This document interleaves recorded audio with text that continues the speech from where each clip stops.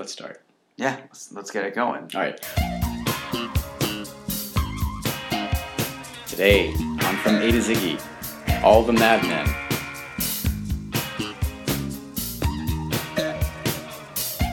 Welcome to From A to Ziggy. This is the podcast in which we listen to every David Bowie song in alphabetical order. My name is Thomas. My name is Travis. And today we're talking about All the Madmen from The Man Who Sold the World, 1970.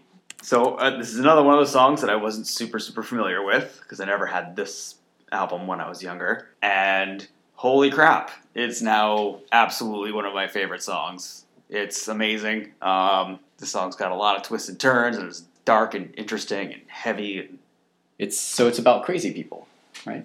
Yeah, it's basically if One Flew Over the Cuckoo's Nest was a song, this would be that song. Yeah, pretty much. This is told from the point of view of a person who is in a mental institution, and he likes it that way. Yeah, a central theme to a lot of the song is basically if I'm surrounded by people who are as crazy as I am I really that crazy?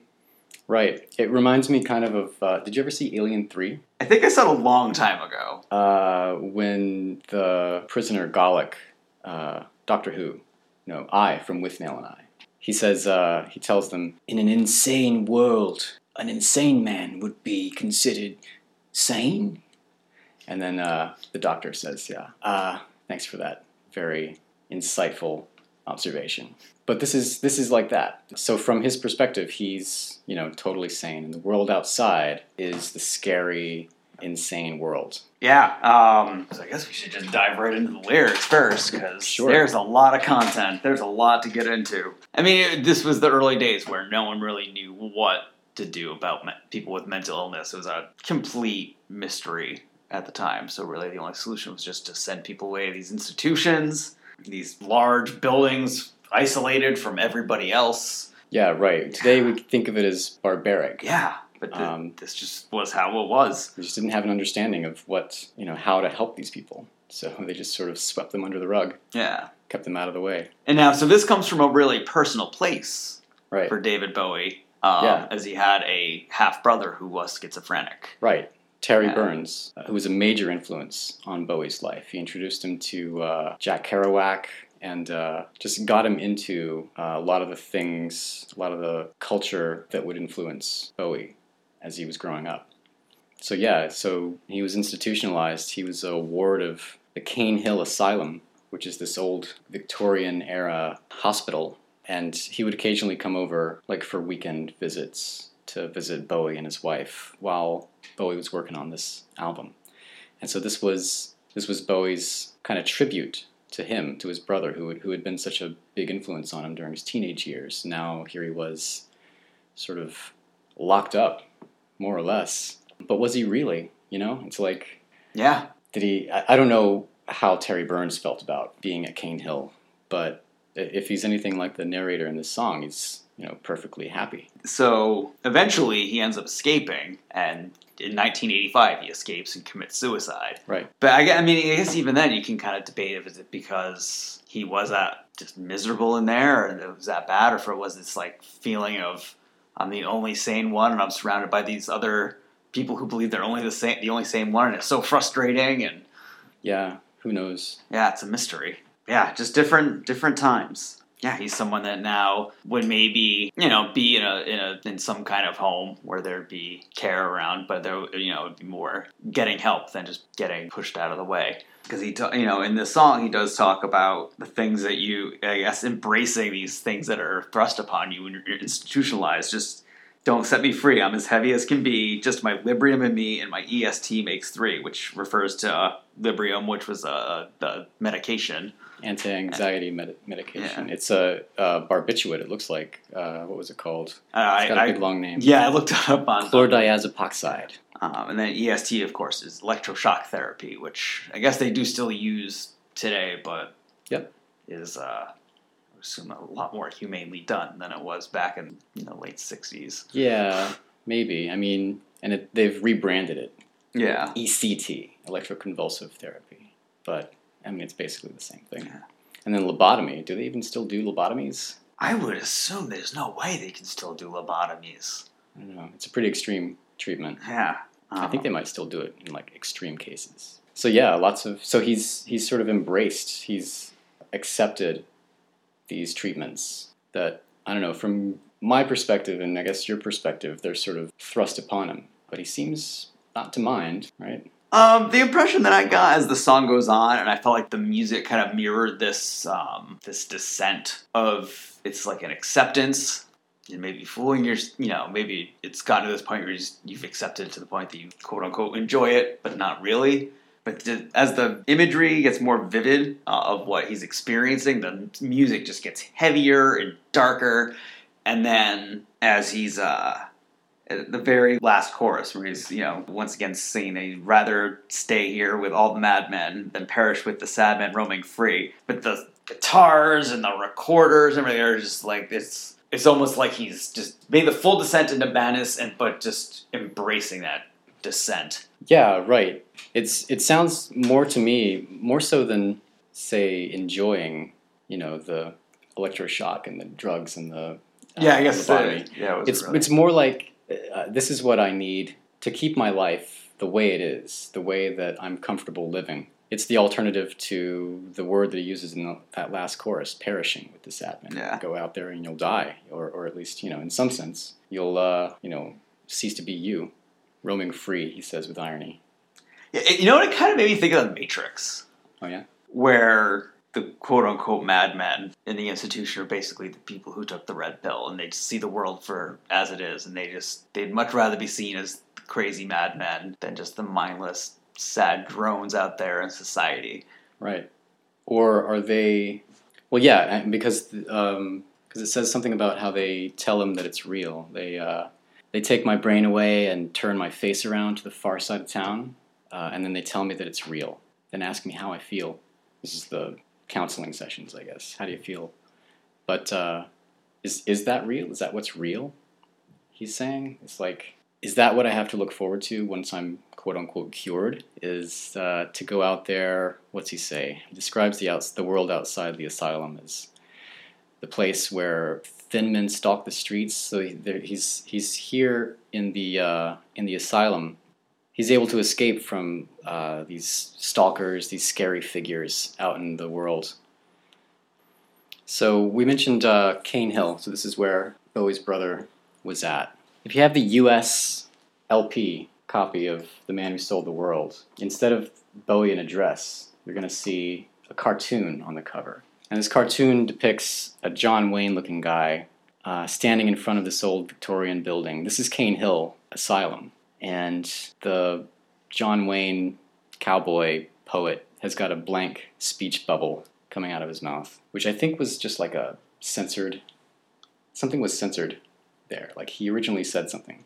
If you look it up, you can find the artist has a webpage about this. And what he was supposed to be saying is, roll up your sleeves, take a look at your arms, which, drug reference, maybe? I'm not sure. Yeah, So the artist was Michael John Weller, and he's got a webpage where he talks about this, and it looks like it's been updated since Bowie died.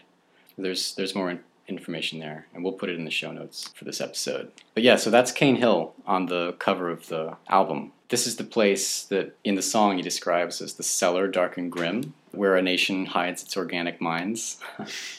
These are the natural people, the people in their natural state who really think real thoughts, who haven't succumbed to the illusions of that society pushes on them towards, societal norms or acceptable ways of behaving. This is where real people live, but they get sort of pushed down into the cellar and out of the way, swept under the rug. The madmen are really the sane ones, like it says in the last chorus.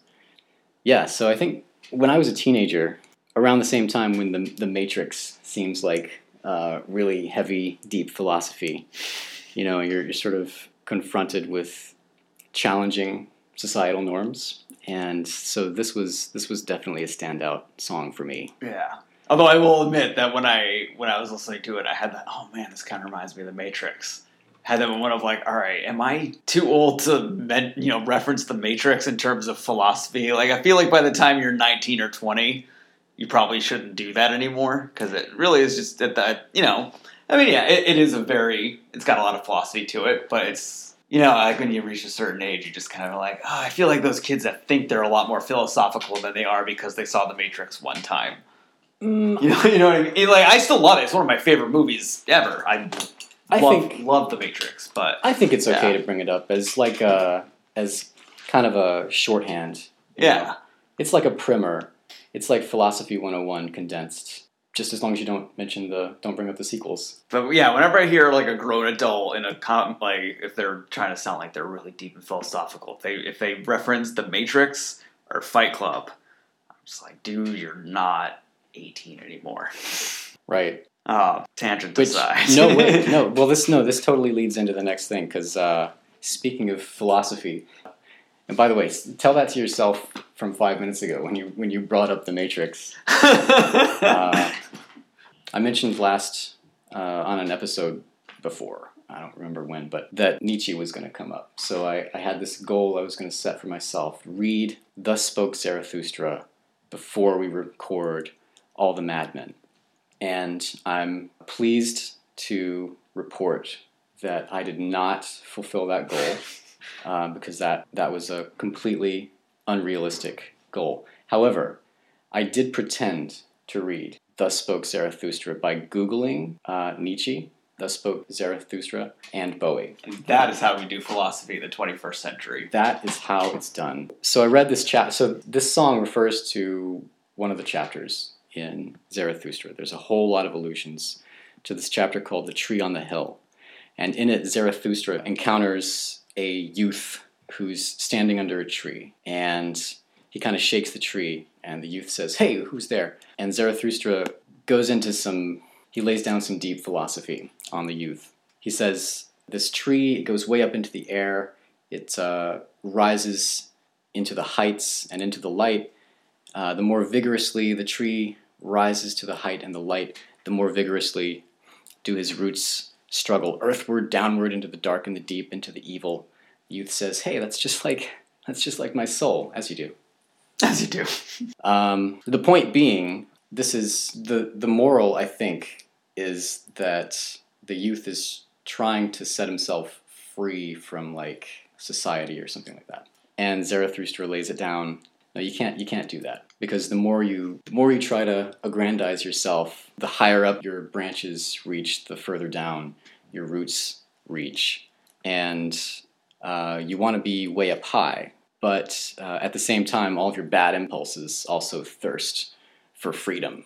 And he says, "Thy wild dogs want liberty; they bark for joy in the cellar when thy spirit endeavoreth to open all prison doors." So basically, you've got all this evil stuff, this base, like mundane nature, and if you set yourself free, all of that stuff is going to be free too.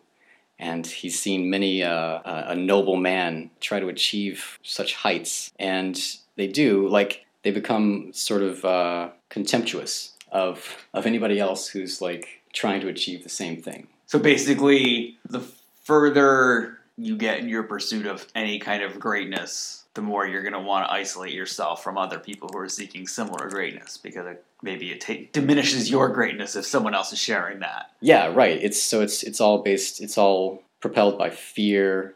It's just fear and ego. Yeah, and ego. And I guess that the first quote in there, maybe I was just misinterpreting it, but it kind of made me think about, so when you're talking about reaching the heights and the lights, but your roots go further. In order to reach the heights and lights, your roots must dig deeper into the earth. Is it possible I'm sure people do it, but is it really possible for someone to create truly great art without having some sort of really deep torment? I mean, that's like it's one of those questions: is art itself? Yeah, no, I think not. Not. I mean, not realistically. But no, yeah, it's that. Like, it wouldn't have any value. It wouldn't have any resonance. But it seems like a lot of a lot of what we now consider great art came from people who had a bit of a dark, tormented side to them. Yeah, if there's not that aspect to it, it's pop fluff. Yeah. Yeah. So don't be so hard Travis. Don't be too hard on people who bring up The Matrix. Just don't be hard. Stop being so judgmental. Yeah. Oh, I feel like we need to discuss the music in this song too. So previously we had done After All from this record, which, you know, it's got that like 60s psychedelic rock where, you know, it could be like something off of Sgt. Pepper's or something. And this kind of started off the same way. It's, you know, it's mostly acoustic guitar and just, you know, it has that kind of spacey feel to it in the beginning. And then it just completely takes a left turn and just gets really heavy, and it's quintessential Mick Ronson guitar. It's just so freaking heavy, and I also appreciate when the guitars really kick in too. There's some recorder in the background, which at first listen, and I can't believe I'm referencing. We're only, 10 songs deep or so. This is the second time I feel like I need to mention Willy Wonka, because it totally reminds me of the whistle when he's summoning the Oompa Loompas. Oh, yeah, right. But yeah, it just gets that's an odd touch from out of nowhere. Yeah. Those recorders. And, you know, and I was listening to it, I'm thinking, you know, if our music teacher when we were in school wanted us to not dismiss recorder, they probably should have just played this song. Because even though I wasn't, super into David Bowie when I was in, 5th grade, but I listened to a lot of grunge, and this song is really heavy, so... Yeah, there's a lot of power chords in that bit towards the end.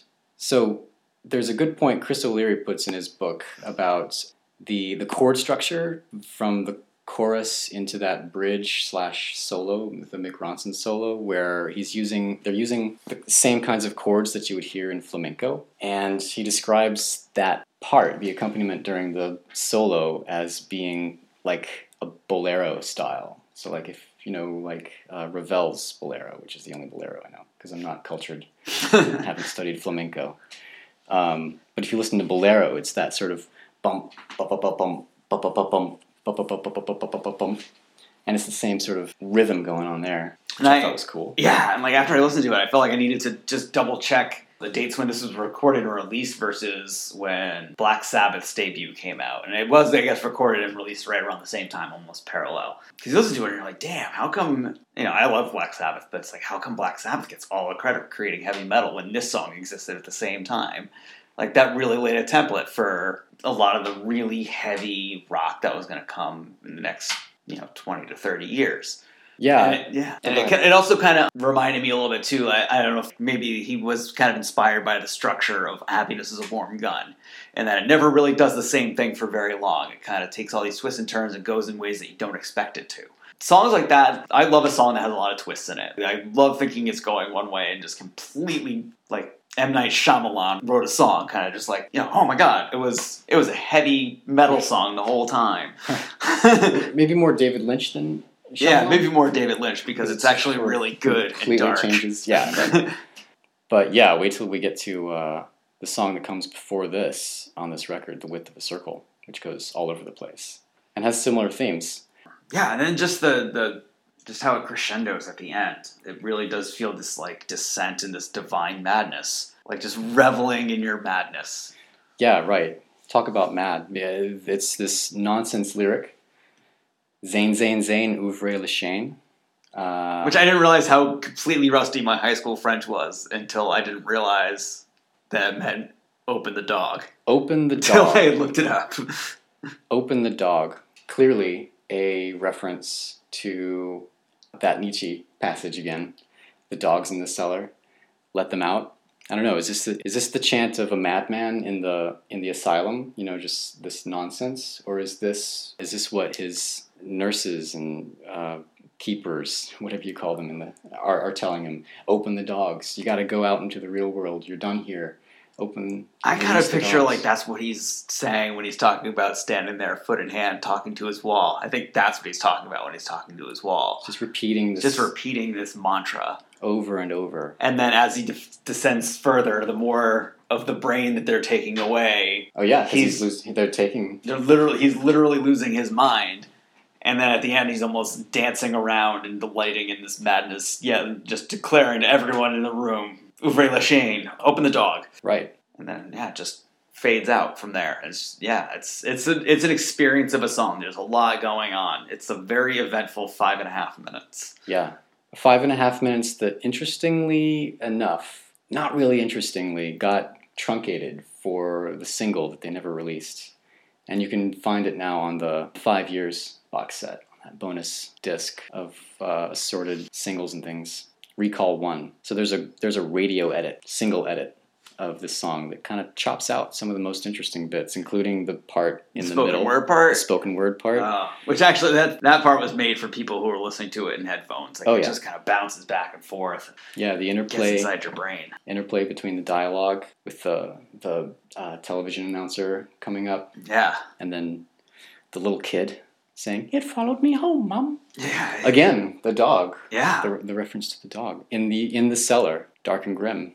What else can we say about All the Madmen? I think I hit pretty much all my points on it. But yeah, I mean, it's something that I'm thinking might happen. And I'm already starting to feel it, having done these last couple songs. There's a very good chance that Man Who Sold the World could end up bumping Hunky Dory off my favorite Bowie album, Pedestal. Yeah, I always say, like, there's always been a time, there's been a year or so where every album was my favorite one. And this one, I think, was when I was 18, first starting college, and just everything was new, everything was different, and this was kind of my... Was this your red pill? Was this the one that kind of got you down that road? Right, this was my red pill. This was the kind of anchor point to recognizing that the madness, the apparent madness of the world, all this new stuff I was experiencing was perfectly normal, and that at least somebody kind of had the same picture I did of the world and how insane it is.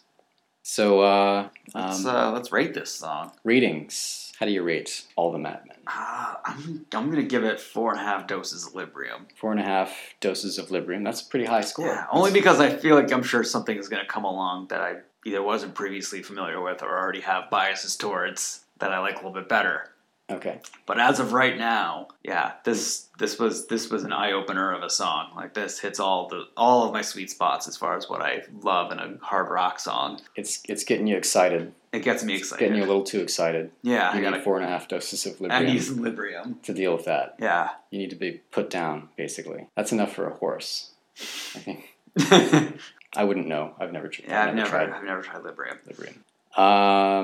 I gotta rate this one pretty high too, but I'm only gonna go for a 4. It's a great song. It's not quite the best song even on this album, but I think 4 doses of Librium is gonna do it for me.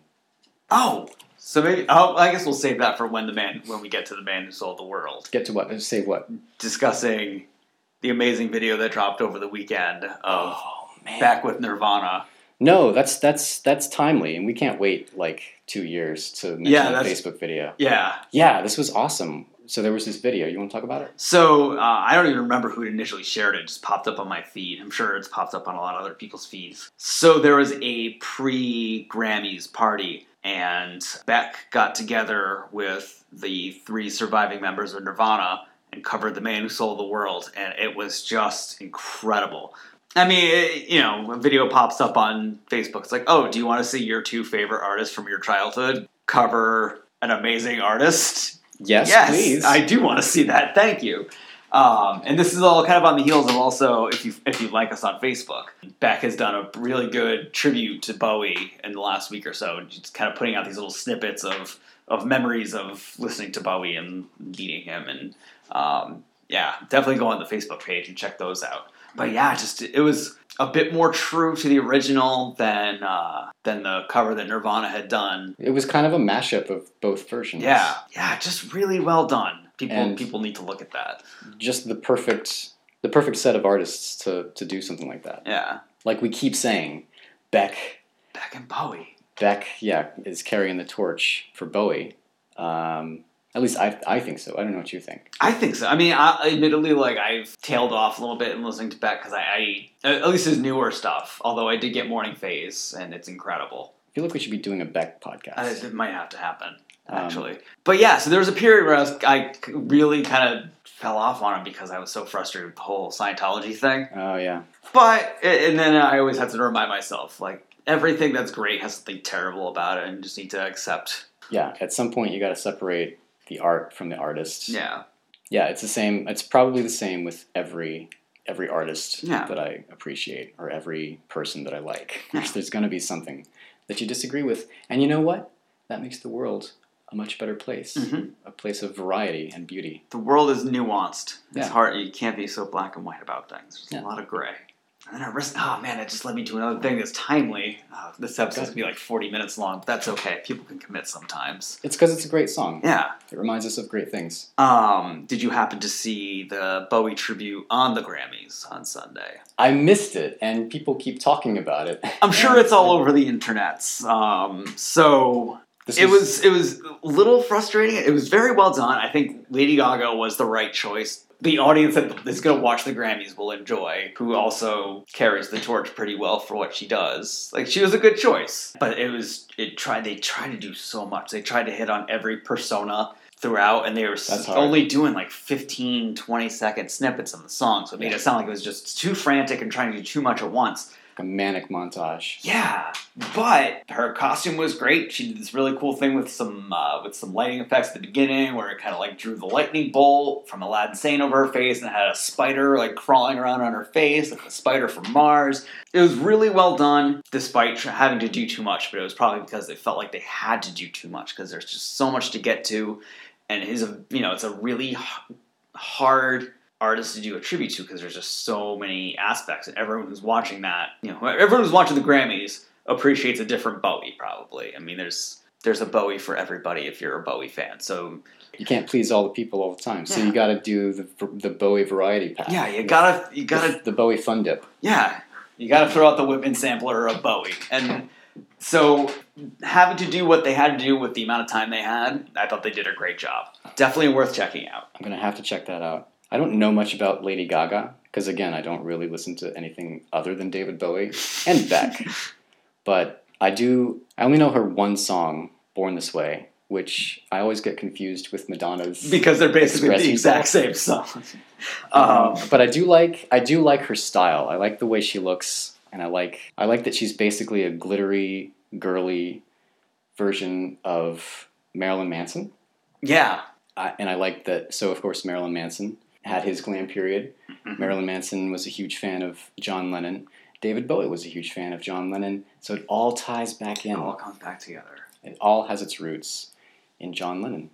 This has been the John Lennon Podcast. The John Lennon Podcast, where we sometimes talk about David Bowie. All right. So I guess we'll wrap this up. Did we rate this? We rated this thing. So I really hope people stuck around for this whole journey. There was a lot of content. I know we're living in an age of short attention spans, but I think there's a lot of good stuff in here for everybody. But can you blame people for having short attention spans? Because this is basically a youth culture, youth-obsessed I'm guilty culture. of it. I'm obsessed with youth. I want to be younger, and I want to listen to songs about young people.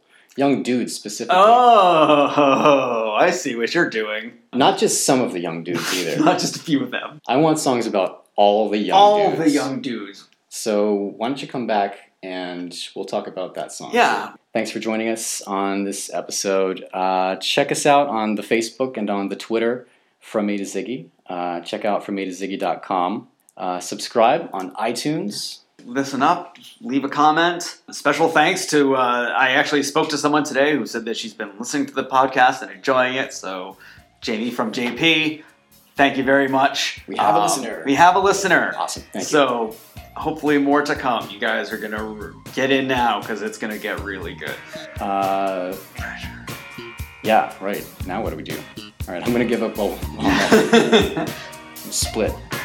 So, yeah, join us for all the young dudes. That's next time on From A to Ziggy. Do you remember Agatha's being in such another song?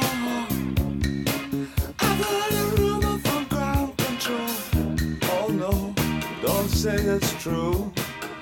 They got a message from the Action Man.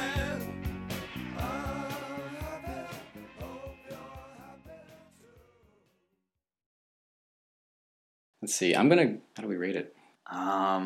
Doses of Librium. Opened Up Dogs. By the way, did you see, I saw Inside Out this weekend. Oh! I saw that over the summer. The Pixar movie? Yeah. Speaking of opened dogs, there's a very memorable scene of a dog opening up, which you wouldn't think to see in a children's movie or a family movie. But You do, and it is hilarious. Those are the Pixar movies they need to make more often. Like, I get so frustrated with the fact they just keep recycling the same crap over and over, like all the Cars and Planes movies. Oh yeah. But like a good, smart movie. Maybe Pixar is one of those filmmaking entities like Orson Welles, or I'm gonna go full pretentious here and say Buñuel, like one for them, one for me. Like do a money making thing just to pay the bills, and then do something really good. Yeah, it makes sense. I mean, that's art and commerce hand in hand. Right. You got to make the franchise flick if you want to get the freedom to do the things you want to do. Right.